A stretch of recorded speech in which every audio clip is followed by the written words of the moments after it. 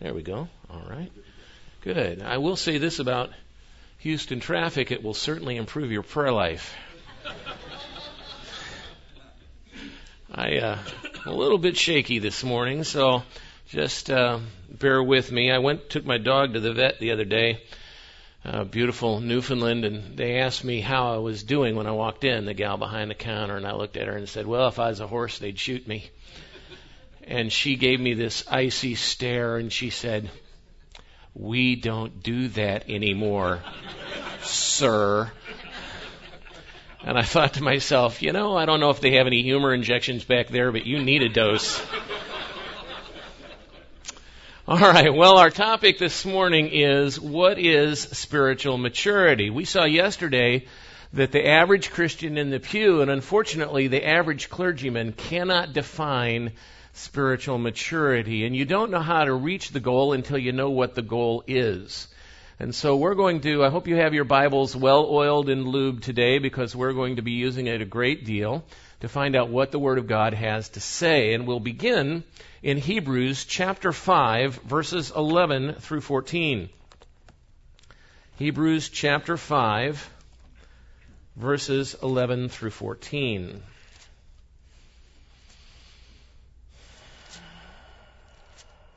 Beginning reading in chapter 5, verse 11, we have much to say about this. He's been talking about Christ being a high priest after the order of Melchizedek. We have much to say about this, but it is hard to explain because you have become slow to learn. In fact, though, by this time you ought to be teachers, you need someone to teach you the elementary truths of God's Word all over again. You need milk, not solid food. Anyone who lives on milk, being still an infant, is not acquainted with the teaching about righteousness. But solid food is for the mature, who by constant use have trained themselves to distinguish good from evil. Now, this passage introduces three important contrasts that we need to recognize when we talk about spiritual maturity. First, between teachers and those who need to be taught, milk and meat, and the infant and the mature.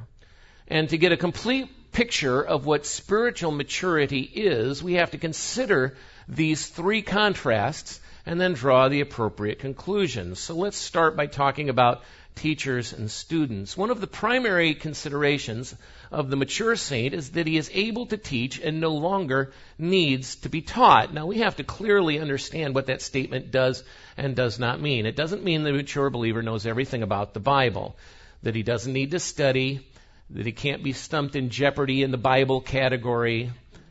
It doesn't mean that. What it does mean is that he's able to read the Bible and understand the practical implication of Scripture without help from others.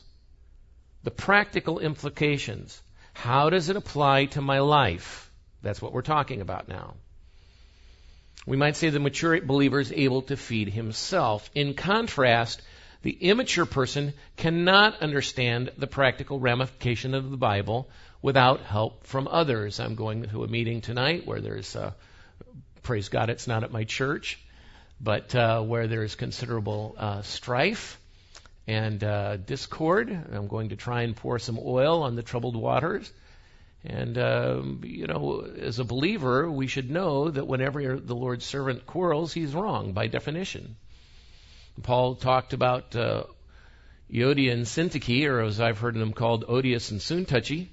And he said that they were to agree with one another in the Lord. He didn't care who was right or wrong. They needed to agree. It's the kind of practical application that we're talking about now. Now, not only can the mature man feed himself, he can feed other words. In other words, he's able to accurately articulate what he knows so that others may benefit. When I taught in a Bible college, I used to drive my students absolutely crazy at this point. I would ask for a definition of a word or the meaning of a sentence, and inevitably someone who, after flailing around about a minute or two, would answer in frustration, "Oh, I know what it means, but I just can't put it into words." And I would respond, "If you can't put it into words, you don't know what it means." And then here's where you insert the heavy eye rolling and the sighs as they sit down. Now, despite my frustrated students to the contrary, true understanding includes the ability to communicate that understanding to another. If you can't put it accurately into words, you do not understand it. Now, of course, the ability to teach others presupposes that you yourself have attained a certain level of knowledge. The mature believer is not ignorant about the Bible, quite the opposite. He is the student of the Word because the primary means that God has chose to reveal Himself is through the Word. It is through words taught by the Spirit expressing spiritual truths in spiritual words, Paul says in 1 Corinthians 2, that God teaches us. And these words, these spiritual words expressing spiritual truths, are found in the Bible. Therefore, the mature believer knows the Bible well enough to apply it to his own life and to teach its truths to others. Now, we need to be very, very quick here to say that merely knowing the Bible is not maturity. How many times have we been in churches and we've seen people who have notebooks filled with sermon notes and outlines and this and that, and they are the most quarrelsome and disagreeable people you could ever meet, that there's always some drama going on in their life, okay? That's not maturity. However, it is a building block to maturity. It is one of the necessary components in order to be mature. You must know the Bible. And of course that takes time, doesn't it? All right, second contrast is between meat and milk. And this is a distinction that is commonly misunderstood. We tend to think of some doctrines like the Trinity or the relationship between the biblical covenants or Bible prophecy as meat doctrines. And other doctrines are milk doctrines. You know, they're easier, like salvation and prayer. Therefore, if you're only interested in simple doctrines like salvation, you're living on milk. But when you get into the intricacies of Bible prophecy, then you're really feasting on meat. That is totally incorrect. The difference between meat and milk is not what doctrine we're talking about, but rather the depth that you can go into that doctrine and accept the truths that God has revealed. That's important. Sure, there's some milk elements to salvation. If that weren't so, there'd be no nourishment for the newborn believer. But there's milk elements to Bible prophecy as well. The fact that Jesus is coming again bodily is a fact that is within reach of the newest Christian. In the same way, there's meat elements to salvation, such as election or propitiation. The doctrine of future things contains meat as well. For instance, Daniel's 70th week, or the meaning of the rituals and sacrifices in the millennial temple. We have to get rid of this idea that some doctrines by themselves only belong to babies and others belong to the mature. With regard to spiritual maturity, it's the depths that you can reach into these doctrines, not the doctrines themselves that are the issue. The mature believer will venture beyond a mere surface understanding and delve deep into God's Word, understanding those things that are more difficult to understand or accept. Now, I throw that in there because sometimes, God's thoughts are not our thoughts. Our thoughts are not God's thoughts, neither are His ways our ways. For as high as the heavens are above the earth, so high are His thoughts above our thoughts. So sometimes God reveals things that run absolutely contrary to the human mind. And it takes faith, it takes maturity to accept as true these things that God has revealed. I mean, you can understand the points that are being made. You can understand the argument. You just can't accept it as true. It just can't be. The mature believer can accept those things that God has revealed, even those things that run contrary to the human mind. Well, the third contrast is between the infant and the mature. And in this passage, the infant is described as someone who is not acquainted with teaching about righteousness. Verse 13. What am I stepping on? Okay, it wasn't my pants, it was the cord. Okay. I keep wiggling up here and then nothing was moving. All right. The original language meaning not acquainted, uses a word meaning unskilled or without experience. I have my son, middle son, is a youth pastor, and there were some problems in the church, and he came to live with us, and now the house that we purchased for 2 now has 7 in it. Yes, we have our three of our 6 grandchildren living with us, all of them under the age of 4. And it is a blessing and a curse. Mostly a blessing, I will say that, okay. But I've got to see firsthand what it means to be unskilled, without experience. My grandchildren are without experience in so many things. So the spiritual infant is without experience, listen, in what it means to be righteous. In other words, the infant doesn't understand in practical terms what it means to live righteously day to day. Now, this goes beyond the fact that none of us consistently live up to what we already know. Instead, this is speaking about a limitation in actual understanding. In real life situations, what does righteousness look like? And now here's a problem when it comes to maturity, because everybody thinks they know the difference between right and wrong.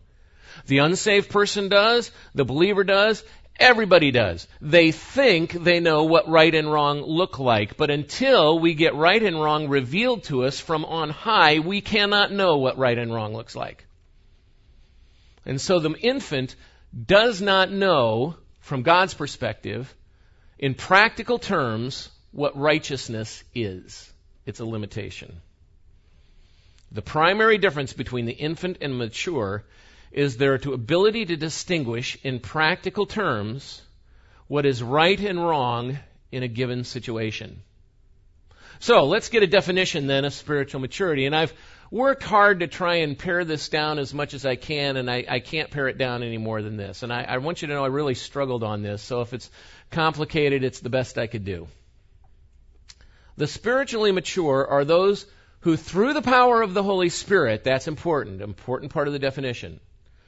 The spiritually mature are those who, through the power of the Holy Spirit, understand God's Word well enough and have consistently put its truths into practice long enough that they are capable of distinguishing good from evil in practical circumstances and are competent in teaching others to do the same.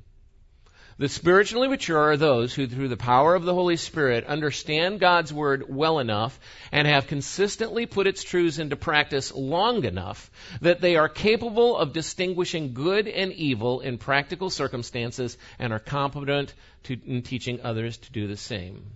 Now, please notice there's no element of becoming one with God, or the unio mystica that we talked about yesterday, in this biblically derived definition.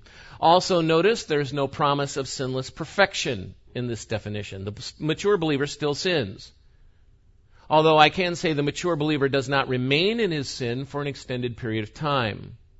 He's quick to confess his sin and be restored to fellowship. His life is characterized for the most part as being filled by the Spirit, not controlled by the flesh. Now, the problem is, as I've said before, while some people readily admit they don't know the right thing to do in a given situation, most people think they know the difference between good and evil. Regardless of a person's spiritual condition, each man takes the information he has and makes judgments about what is right and wrong in a given situation. Now, of course, sometimes we choose to do what is wrong. Often we protest that even though we may choose to do wrong, the fact that we know that it's wrong shows that we're able to distinguish between right and wrong. Yet this clearly isn't the case. As we'll see, the source of our information on which a person relies when making choices that require distinguishing good from evil indicates the maturity level of that person. In other words, every person takes the information available and determines what is right and wrong. The difference is, what information are you using to determine what's right and wrong? Well, to better understand spiritual maturity, we have to move on to the threefold classification that the Bible makes regarding mankind. Now, there's a lot of ways to divide mankind and categorize. You can divide them into men and women, and you'll notice that I stopped there. Just saying. Boy, I want to go off on a rant right now. No, get thee behind me, Satan.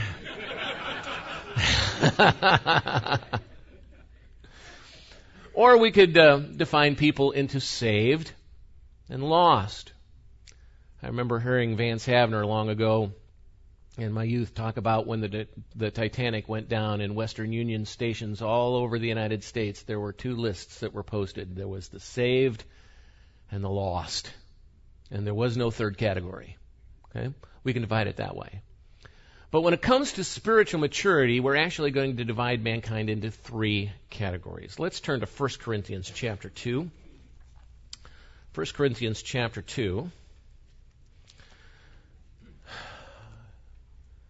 Robbie, what time am I supposed to open up for questions? If you don't tell me, I'm just going to go by the calendar. 9:35.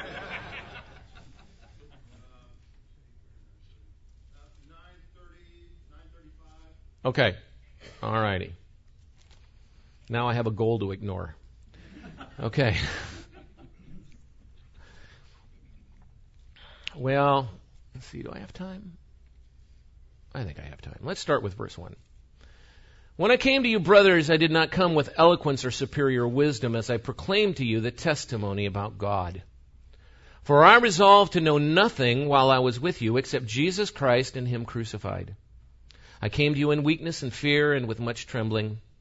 My message and my preaching were not with wise and persuasive words, but with a demonstration of the Spirit's power, so that your faith might not rest on men's wisdom, but on God's power. Verse 6, we do, however, speak a message of wisdom among the mature. There's our word. But not the wisdom of this age or of the rulers of this age who are coming to nothing. No, we speak of God's secret wisdom, a wisdom that has been hidden and that God destined for our glory before time began. None of the rulers of this age understood it, for if they had, they would not have crucified the Lord of glory. However, as it is written, no eye has seen, no ear has heard, no mind has conceived what God has prepared for those who love Him. But God has revealed it to us by His Spirit.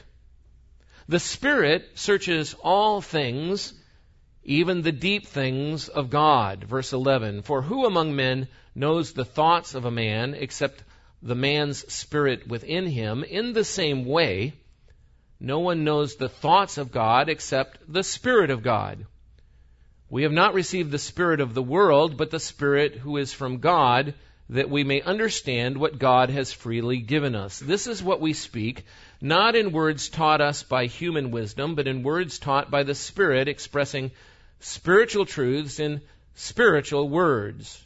The man without the Spirit, or the natural man, does not accept the things that come from the Spirit of God, for they are foolishness to him, and he cannot understand them because they are spiritually discerned.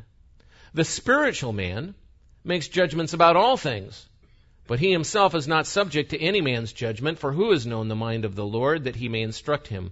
But we have the mind of Christ. Chapter 3, verse 1. Brothers, I could not address you as spiritual, but as carnal. If you were reading from the NIV, the word worldly, there's terrible translation.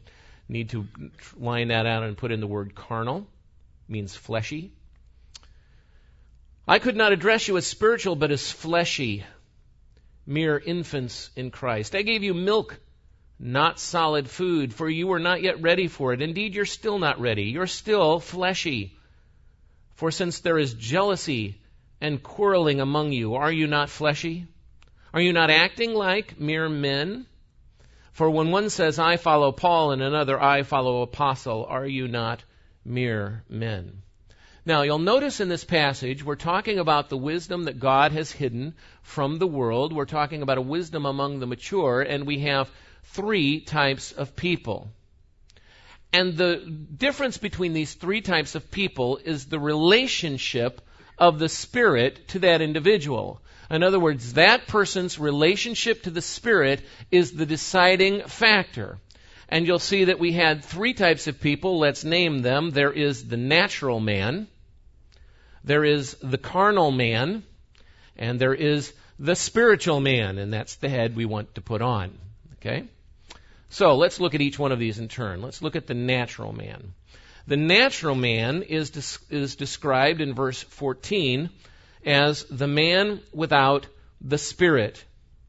This man does not accept the things that come from the Spirit of God. They're foolishness to him, and he cannot understand them because they are spiritually discerned. Now, when it says that they're foolishness, when it says that he can't understand them, it doesn't mean that when you start talking to the unsaved about the things of God, that suddenly they lose the ability to understand English, that they no longer grasp grammar and syntax, and all of a sudden it's gibberish and they can't understand it. When I go to Africa every year to teach the pastors in Central Africa and Swahili speaking, and I know enough Swahili to ask questions, but not enough to understand the answers, okay? So when I ask a question and they start jabbering at me, I just nod my head and try and pick up 10% of the words that they're using to figure out what they're talking about. I cannot understand them because I can't understand the language. It's not what's being talked about here. They cannot understand means they cannot accept the things that come. They understand the argument. They just don't accept it as true. That's the problem. I remember when I was in my PhD program, the seminary bought this big, long wall of books, like back wall here, just top to bottom with books. That's very prestigious, I'm sure, and they paid, $50,000, $60,000 for these books. And they were on the ancient Near East, and we were told that we had to go down and find an article and read something in it because they just spent all this money on these books. That was the main justification that I heard anyway. So I found the section on, that was around the time period of the New Testament, and then I sorted through the ones that were in German and the ones that were in French and the ones that were in Latin, and I finally came to one that was in English. And I started reading it. And when you're in a PhD program, you read every crackpot out there, okay? I want you to understand that. Andy, am I telling the truth? Okay. You read all, if there is a heretic out there, you're going to read him because as a PhD, you should know this. Anyway, I'm sorry, did I just roll my eyes? That was completely... So I'm reading this, and this guy is explaining the gospel, and he is doing a brilliant job. And my heart is warmed because of the way he's doing it. He's doing a much better job explaining justification by faith, the forensic justification that comes from God giving us His righteousness. And I'm reading, and then I turn the page, and at the top of the next page it says, now this is what people used to believe. And he wiped it all off the table. E.P. Sanders, Andy, is who I was reading. Well, he understood. He just didn't accept as true. That's the problem. You can give the gospel to the natural man. He'll understand it. He just won't believe it to be true. And he won't believe it to be true because he will not have the mind of God. To understand the mind of God, you have to share the mind of God.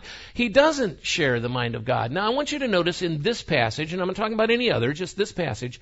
In this passage, the natural man is not blamed for his inability. His inability is merely stated as a fact. And it stems from his lack of having the Spirit. That's the problem. That's why we shouldn't accept advice from the unsaved. Remember what it says in Psalm 1? Blessed is the man who does not walk in the counsel of the ungodly, nor stand in the way of the sinners, nor sit in the seat of the scornful.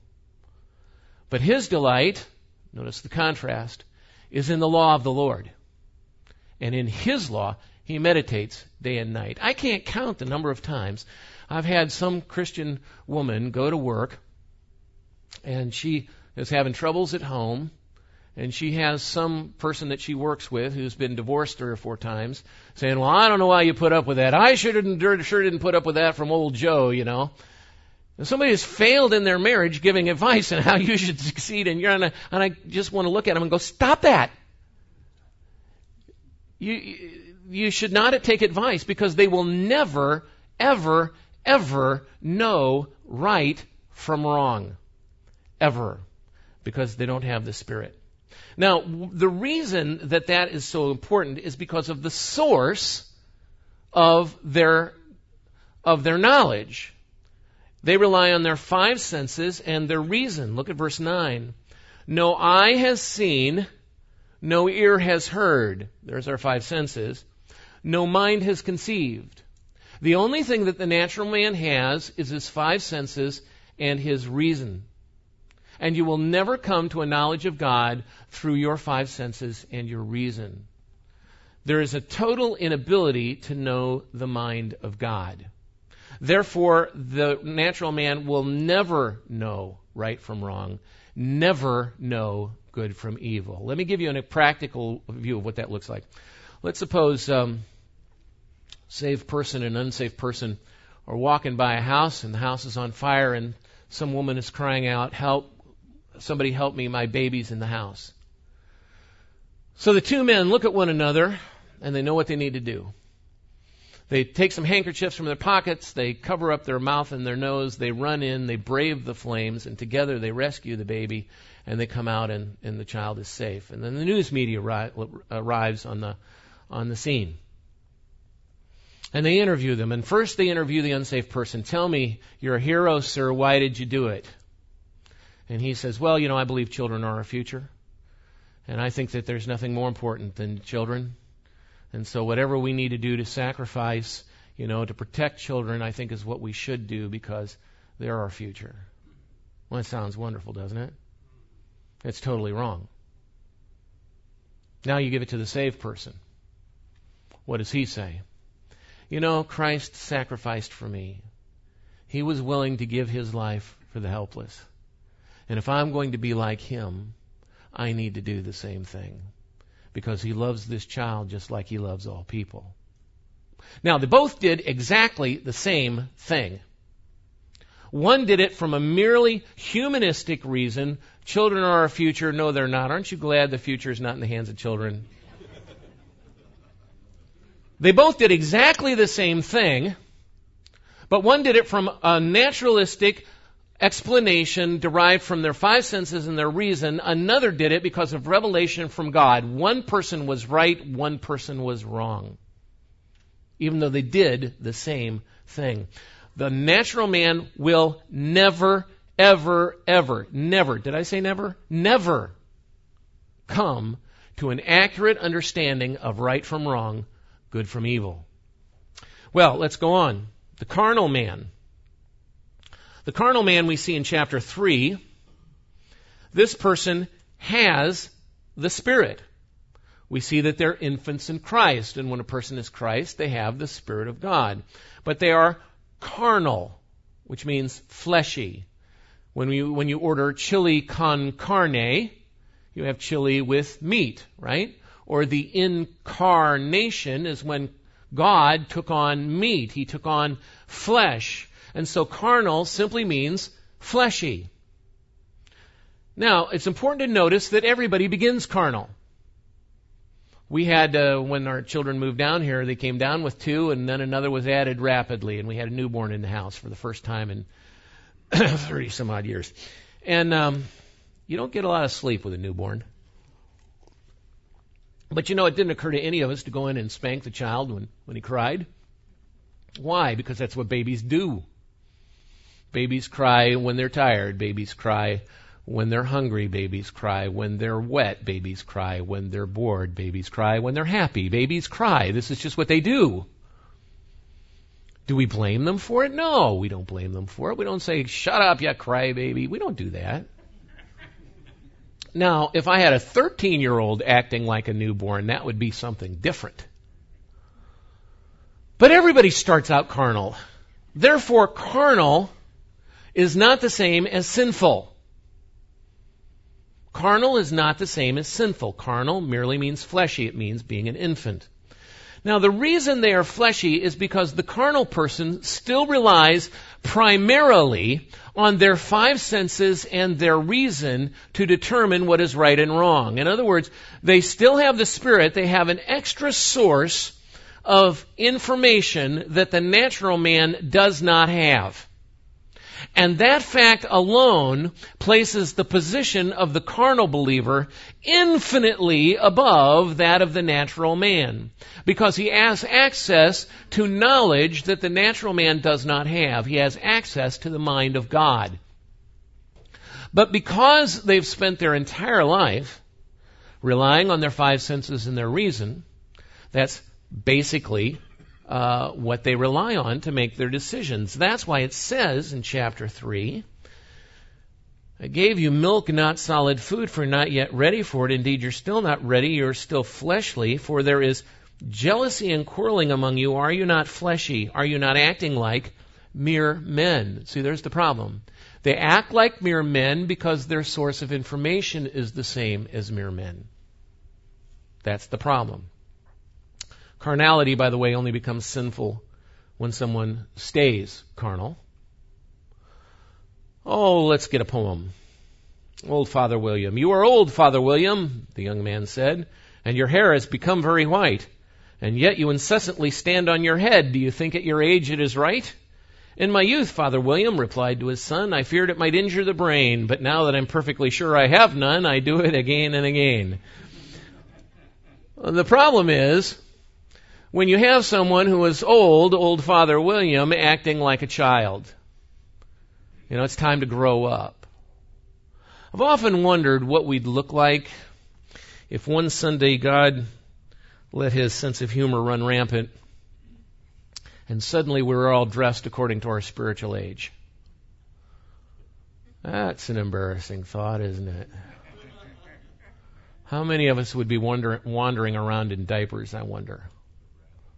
With a rattle, that's right. And then how many of us would be in short pants? How many of us would be dressed as we are now? How would you be dressed? That's an important question, isn't it? Now, we need to recognize that carnal can be spiritual. Remember I said yesterday that being a Christian means being rightly related to Christ. Being spiritual means being rightly related to the Spirit. So from the moment of the new birth, a believer may be walking in the Spirit. And so it's possible to be spiritual and carnal at the same time. And it is by walking in the Spirit, I should add, that by logging hours walking in the Spirit, being filled with the Spirit, that we move beyond carnality into maturity. If you want to know how to become mature, here's the simplest way. Log hours being filled with the Spirit. When you start logging hours being filled with the Spirit is when you begin to move into maturity. Okay? Now, let's look at the third definition, and that is the spiritual man. We see him in verse 15 of chapter 2.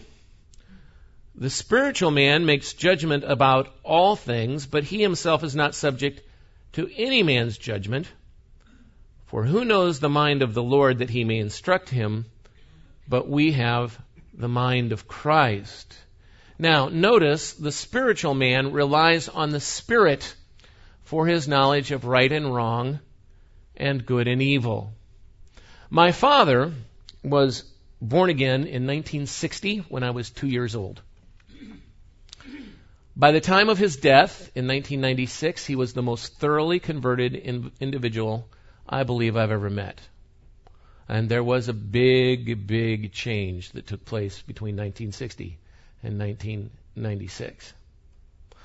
He never finished the 8th grade. He was raised in the Great Depression in the hills of Tennessee. He never had glasses till he went in the Navy, and so he couldn't really read, and so he just had to drop out of school. And when he read his Bible, he read slowly, and he could only read for a certain amount of time, and then his eyes would begin to tear up because of all those years without glasses. And yet he'd watch seminary, and by this time I'm going to seminary, and I would go to visit him. And there'd be somebody on TV, and he'd be watching them. And I'd be knowing the arguments that they were using because I've had a little bit more education, a little bit more experience in these. But my dad, he didn't know any of these people. He read people like, simple people, like H.A. Ironside, Warren Wiersbe. Okay? Simple. Easy to get at. And he'd sit there and then he'd look, and then he'd frown, and then he'd fold his arms, and then he'd go, that's not right. I don't know why that's not right, but that's not right. And I was amazed at his insight, because he'd be correct. I never saw him call it wrong, ever. It was absolutely amazing. He didn't have the education, he didn't have the background, and yet he was able to distinguish right and wrong in practical situations. Why? Because he had the mind of Christ. That's why. And he had the ability to teach others. The ability to teach others. In other words, when you go to your church, and there's somebody that says, I got this problem at work, or I got this problem at home, or thus and so is going on. Are you able to go to the Word of God and say, let me tell you how to handle that? Let me tell you how to avoid strife? Let me just give you one practical example. Okay, let's turn to 2 Timothy. 2 Timothy. 2 Timothy chapter 2, verse 24. This is the quickest way I know, this is the quickest rule of thumb I know to see how mature a person is. Chapter 2, verse 24. And the Lord's servant must not quarrel. Instead, he must be kind to everyone, able to teach, not resentful. Those who oppose him he must gently instruct, in the hope that God will grant them repentance, leading them to a knowledge of the truth, and that they will come to their senses and escape from the trap of the devil who has taken them captive to do his will. Notice the Lord's servant must not quarrel. So men and women, whenever we quarrel, we are wrong by definition. We have to be kind to everyone, not just those who agree with us, not just those that we like, not just those that look like us, not just those that speak our language. We have to be kind to everyone. Let me tell you one of the incontrovertible facts of life. If you go to a restaurant with somebody and they're mean to the waitress, they are not a nice person no matter how they're treating you at the moment. You can take that to the bank. Okay? If you're walking down Houston and you see a transgendered person come up to you, you are to be kind to them because you are to be kind to everyone. Right? We can't be resentful. How many times have we looked back at the things that have happened to us in church, and the resentment just builds, and the bitterness makes it all fresh? And that can go on for a long time. Something happened to me just about 2 weeks ago. I got an email from somebody I haven't talked to in over, goodness, how long has it been? 40 years. In high school, one of my good friends we were running around with got together with some of my other friends, and they played the meanest practical joke on me that you could possibly imagine. And I immediately after that just had nothing more to do with them. Then out of the blue, this person writes me and says, this has always bothered me, and I want you to forgive me. Well, how do you handle that? Because it was all right there again. I got to tell you, for 2 days I didn't respond. I really struggled with that. But you can't be resentful. You've got to forgive, right? It's not a choice. It's these kind of practical, right and wrong situations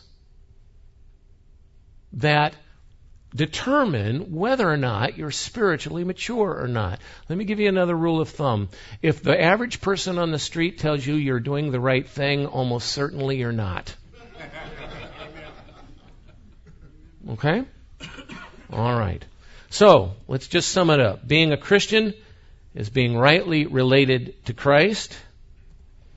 Being spiritual is being rightly related to the Spirit. And I'm finished a little early. I didn't plan this out as well as yesterday, so that's fine, though. We'll take some questions. at this point. Yesterday, you would have been amazed, Robbie. I finished right on the button where I was supposed to. I'm dealing with grace. Well, they've never hung a preacher for ending early, okay? That's one of those things that I've discovered in my life. Okay, I have a question for you. Yes, sir. In your statement that you believe a person can be both carnal and spiritual, in Galatians 5:18, 19, you have a significant Greek construction there. Walk by the Spirit and... You will not fulfill the lusts of the flesh. Ume plus a subjunctive. Yeah, strongest way to say no. Right. Okay. Which, according to Pentecost and a number of others, that means it's either one or the other. Absolutely. Okay, so you can't be carnal. No, wait a minute. Now, hang on. We have to define our terms. Okay. You can't be walking according to the flesh and the Spirit at the same time. Right, but walking according to the flesh is not the way I'm using the word carnal. Okay. When you're walking according to the flesh, no doubt about it, that's sinful. By the way, as long as we're here, for the acts of the sinful nature, the acts of the flesh are obvious. Sexual immorality, impurity and debauchery, idolatry and witchcraft, hatred, discord, jealousy. Wow. Fits of rage, selfish ambitions, dissensions, factions, envy, drunkenness, orgies, and the like. Okay? That's the natural man. Now, the like is the Greek way of saying etc. etc. Yeah, as the king of Siam would say, yes, etc., etc. The walking in the flesh is always sinful. That's not the way I'm using the word carnal in this conversation. In this conversation, I'm talking about the spiritual state of a person. There is someone who is a spiritual infant, and then someone who needs to grow into maturity. Everybody starts as an infant. Okay? The newborn believer is an infant. They need milk. They don't need solid food. They need to grow. But there's nothing wrong with being an infant when you're an infant. Okay? So I'm using carnal in the same idea as of being an infant. Okay? They are fleshy. The reason they are fleshy is they get their information from their five senses and their reason and need to be taught to walk in the Spirit. Right. Are you drawing a distinction between sarkikos and sarkanos? Or do you go with the majority text that it's both the same there? I don't think I'm prepared to answer that question right at the moment. Okay. I mean, I've heard the arguments on both sides. I tend to draw a distinction, but I'm not going to take a paper cut on that hill, let alone die on it. Okay, so. Okay. In that verse when it talks about you are spiritual infants, have you looked at the nuances for napios there? No. Okay. I'm a simple man. Okay, I'm very, very simple. What I would say is napios is an interesting word because it has a denotative and connotative meaning. And I always get those confused. I can never remember which is which. But the literal meaning can be a baby. But it's also has a connotation of you're just a whiny baby. In other words, you're an adult, but you're acting like a child. And that's true, though, isn't it? I mean, when you have someone who's born again, right? When you have somebody who's freshly born again, they are a lot of trouble. If you have a lot of evangelism going on in your church, you have, by definition, trouble because you have a nursery full of crying babies. So they're like Mrs. Petticaris? Who's Mrs. Petticaris? Did you see The Wind and the Lion with No. Sean Connery? No, I'm a Christian. And the American...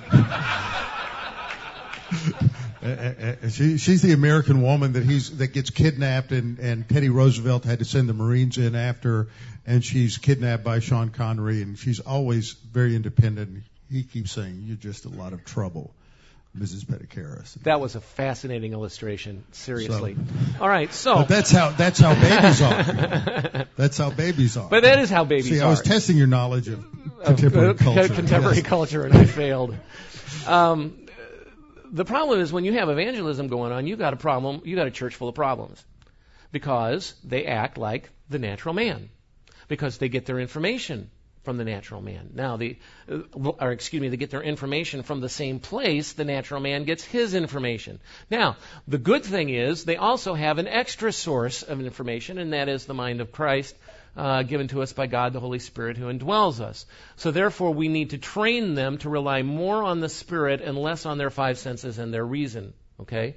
So we need to get them to grow up in Christ. My only point is being a baby is nothing. I'd rather have somebody be a baby than lost. Being a baby is not sinful. Staying a baby is sinful. Acting like a baby is sinful. But being a baby is not. You see the distinction I'm making? Is there a corollary there that if you're a pastor and you leave your congregation as babies, it is sinful? Yes. Yes, I would say so. Okay. That we are to, well, in Ephesians, the pastor has been told what he needs to do, right?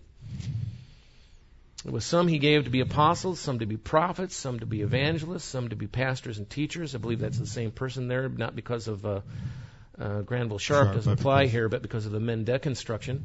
To prepare God's people, here's what the pastor teacher is supposed to do, to prepare God's people for works of service so that the body of Christ may be built up until we all reach unity in the faith and in the knowledge of the Son of God and become mature. Is that in the Living Bible? I'm not going to take this from you now. I'm just letting you know. Every Bible that I've ever picked up has to be corrected at some point or another. Okay, so I'm just having fun with you. Yes, you have a great fine. sense of humor, and we can have a little fun here on some of these things because we and I love you things, too, Robbie. We view things similarly. So. Yes, we do. Okay, anybody have any questions? All right, Dan will.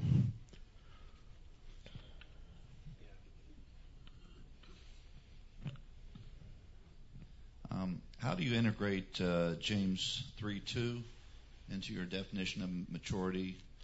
The one who can bridle his tongue, he is a New King James man. has perfect, but mature man. Mm-hmm.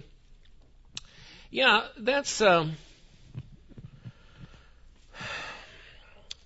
in the context of James. We have to look at maturity. Now remember, in our biblical theology, I've been in Paul. Now we're going to a different person at a different time. In James, we see the definition of maturity in chapter 1, verse 2 and 3. Consider it pure joy, my brothers, when you face trials of various kinds, because you know that the testing of your faith develops perseverance. Perseverance must finish its work so that you may be mature and complete, not lacking anything. If any of you lacks wisdom, he should ask God, who gives generously to all without finding fault, and it will be given him. So in this case, maturity is talking about the completeness of the individual. Okay? And part of that completeness is the ability to govern your tongue. Okay? In fact, James mentions the tongue in all 4 chapters of his book. The most extensive exposition on the use of the tongue that we have is in James 3. All right, so the mature person is able to bridle their tongue, although not completely, which shows maturity does not mean sinfulness, because if you're able to keep your tongue, you're able to control the whole body and you're sinless, right? So I would say that it's a similar concept. It's not exactly the same, but it's a similar concept. It's talking about, when it talks about completeness here, or you have to be complete, it's talking about reaching the goal that is desired, okay? That's what the idea is, reaching the finish line, reaching the point that God wants you to reach. Okay, that's what it's more talking about in James. But it's not in opposition or in competition with Paul at this point. Justification in James and Paul are different, but here maturity, there's considerable overlap between James and Paul. Did I answer your question? No? Give me another shot at it, brother. Let me take another run. I'm just trying to understand a subtle distinction you're making between maturity in James and maturity in the book of Hebrews. What's the difference between the two? In Hebrews, it's defined as who through constant use have trained themselves to distinguish between good and evil. So maturity is defined as the ability to distinguish between good and evil. James is talking about maturity, and he's saying if you're mature, that you're going to be able to govern your tongue. That's a different statement, okay? The governing of the tongue is an example of what happens when you're a mature person.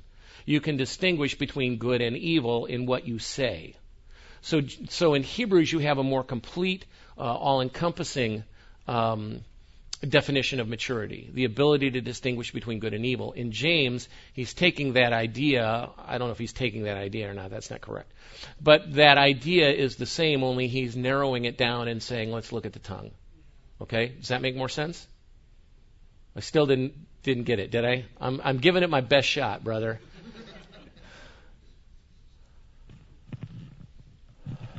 Pastor Baker. Yes, sir. You gave us the three categories. Yes, sir. The natural man, the carnal man, and the spiritual man. Mm-hmm. And on the slide, for the carnal man, one of the points you had up there was, has the Spirit of God. Mm-hmm. So are you saying there that the carnal man can only refer to the believer? Yes.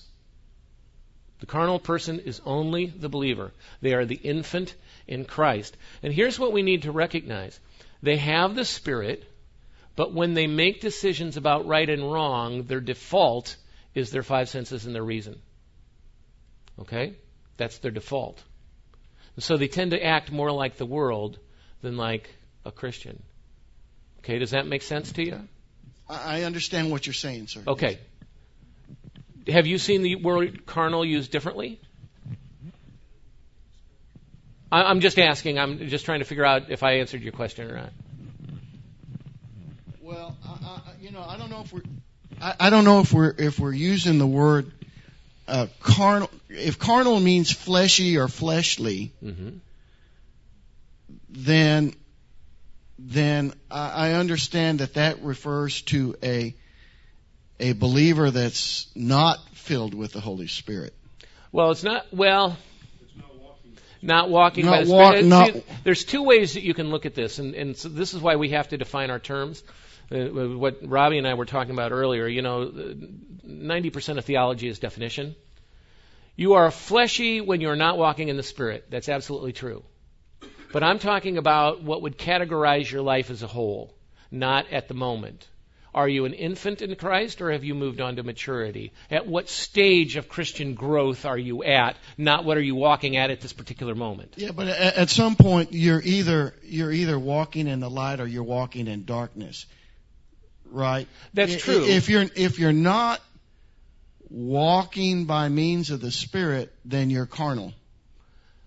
You can say that, okay? But not in the way that I'm defining the term for this conversation, okay? It's one thing to say, let me try it like this. It's one thing to say, my grandson Elijah is a baby. It's another thing to say, you're acting like a baby. One is a statement of growth and development. The other is how you're acting right now. I'm talking about carnality as a statement of fact, a statement of growth. Elijah is a baby. Okay? So you're saying that a person is carnal if they're using their five senses and their reason to define right and wrong. Yes, sir. You're not saying a person is carnal if they're not walking by means of the Holy Spirit. Well, there's all... Look. Did I state the question? Yes, you said it right. The spiritual man takes his information from the Holy Spirit, and therefore is the most countercultural individual you'll see. But let's face it, none of us is sinless. All of us are going to be walking in the flesh sometime or another, but that doesn't mean that they stop being a spiritual man.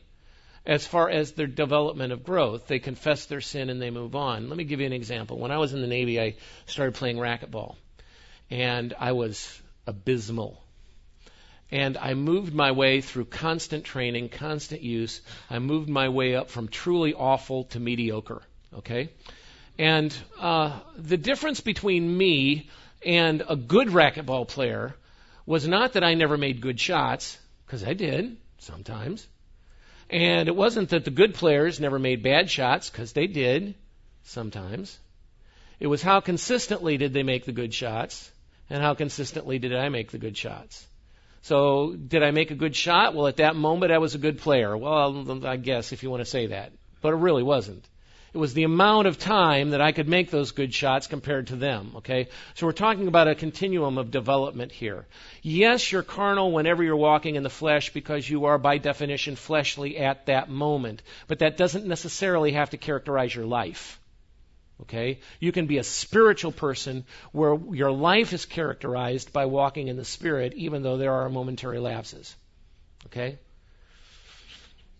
I hope that answered the question anyway. Anybody else have any questions? One over here.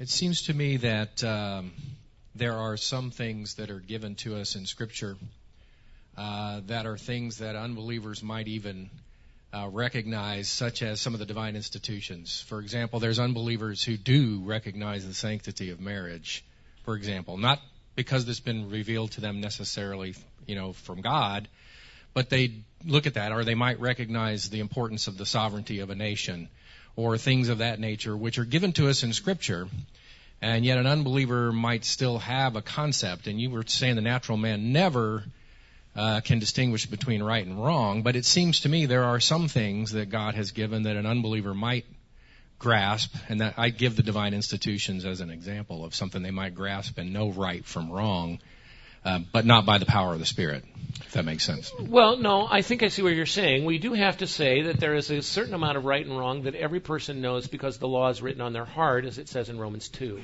right?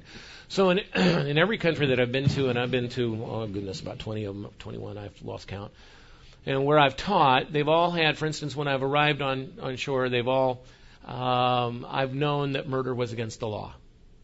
Murder is against the law everywhere. Why? Because it's written on man's heart.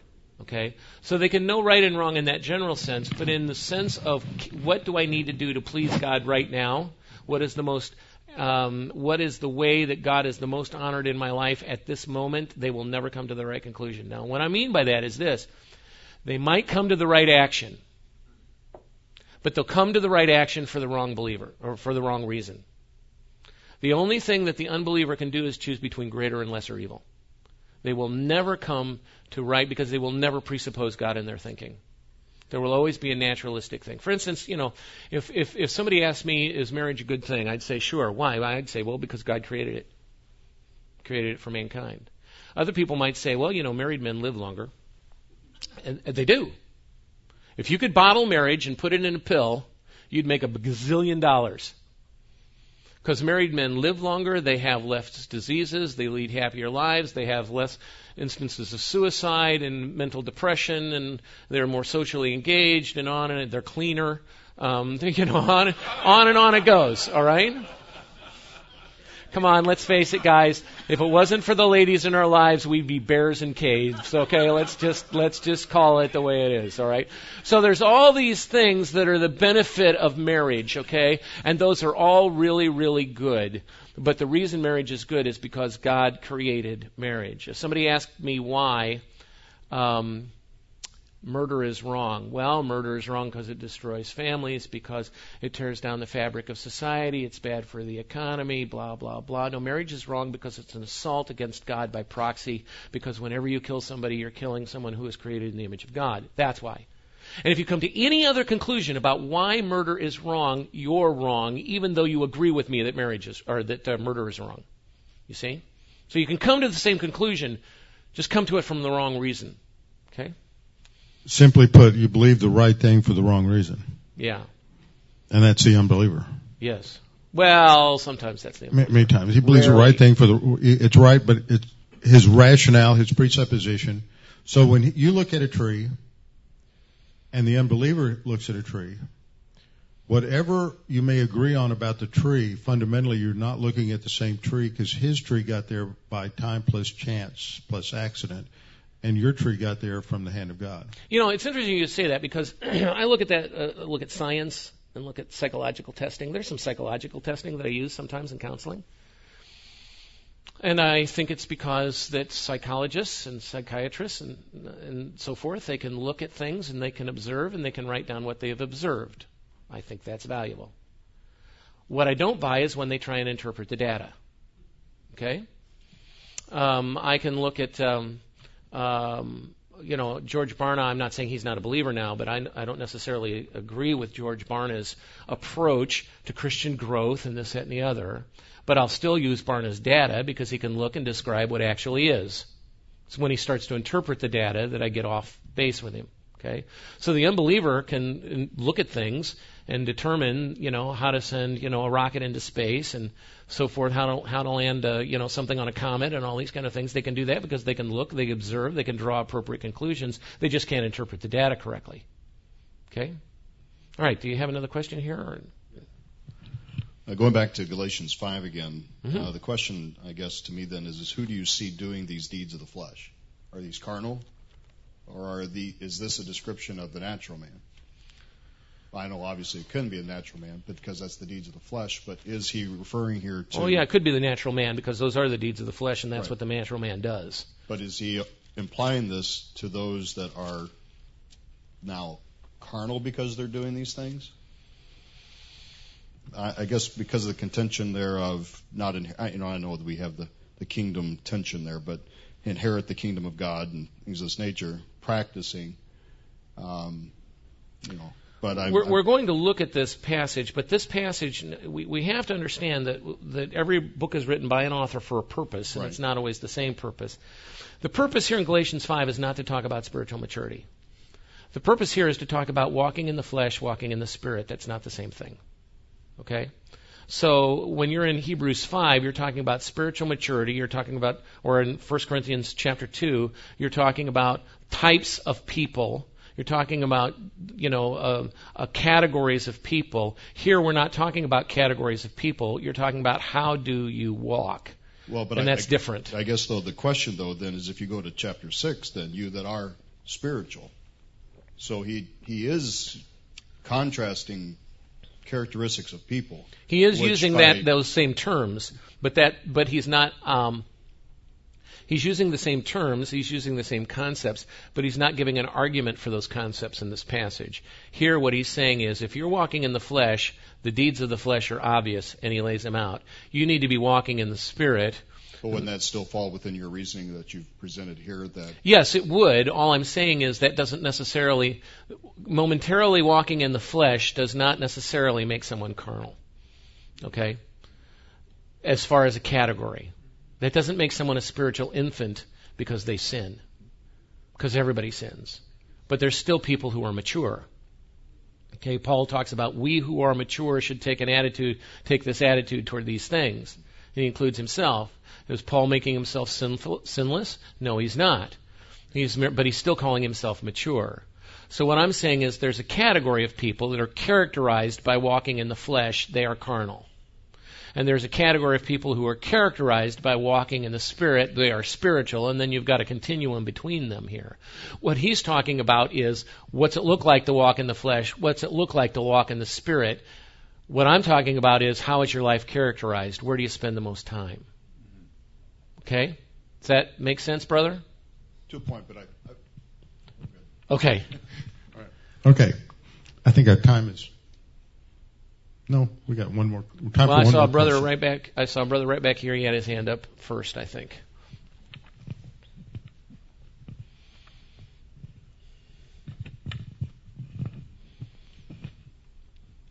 I hope I can say this because if I can't, then it means I don't understand it.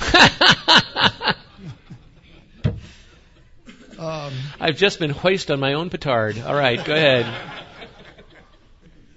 Well, I'm hearing you say on one hand that there's a walk involved here where a Christian at times can be living in a carnal state, and at other times living in a spiritual state. Mm-hmm. But in Hebrews, where you started, it seems to me it wasn't talking about something that's preceding. It seems like it's talking about a person who reached a state but should have gone beyond it. Well, both are true. That's true. Yes. Because they should be able to teach. They should be teachers by this time, but they're not. They should be able to understand these things. In fact, their ability, notice, to understand spiritual truth is degraded. By this time, you ought to be teachers. We have more to talk about it. But you have become, that's the tense of the Greek, you have become slow to learn. Their ability to understand spiritual truth is degraded because of their spiritual state. Okay? Now, does that mean that that person who is degraded never walks in the Spirit? No, it doesn't mean that. That means their general spiritual state is such that they can't understand.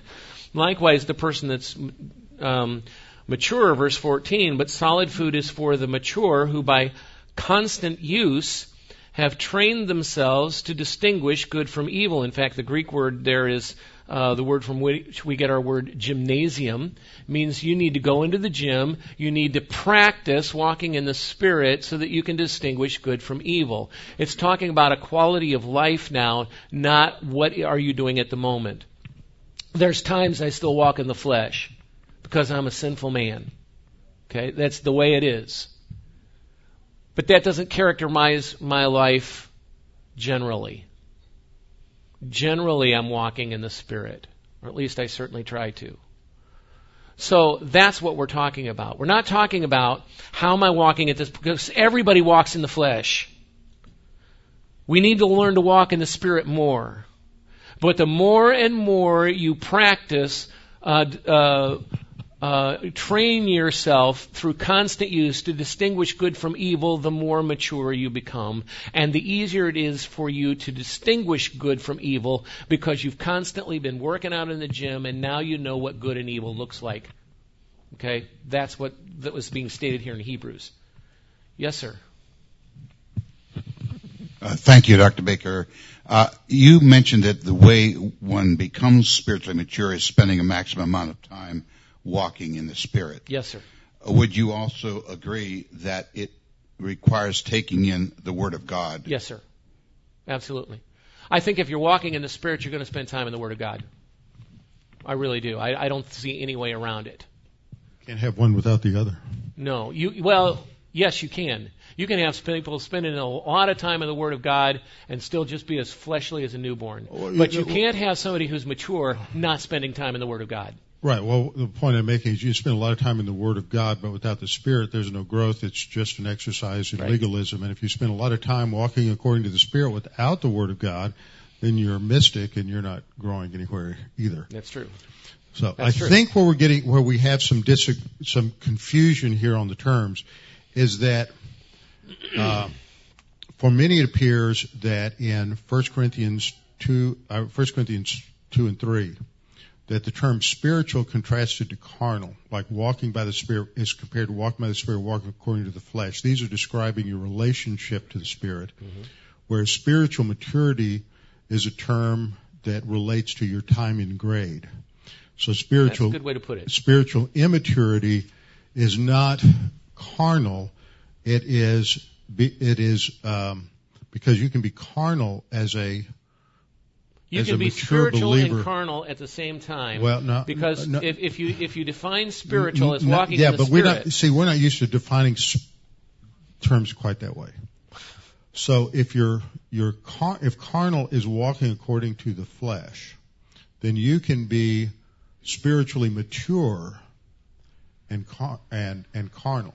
Well, there's the difference in definition. Right. We were talking about the trunk of a...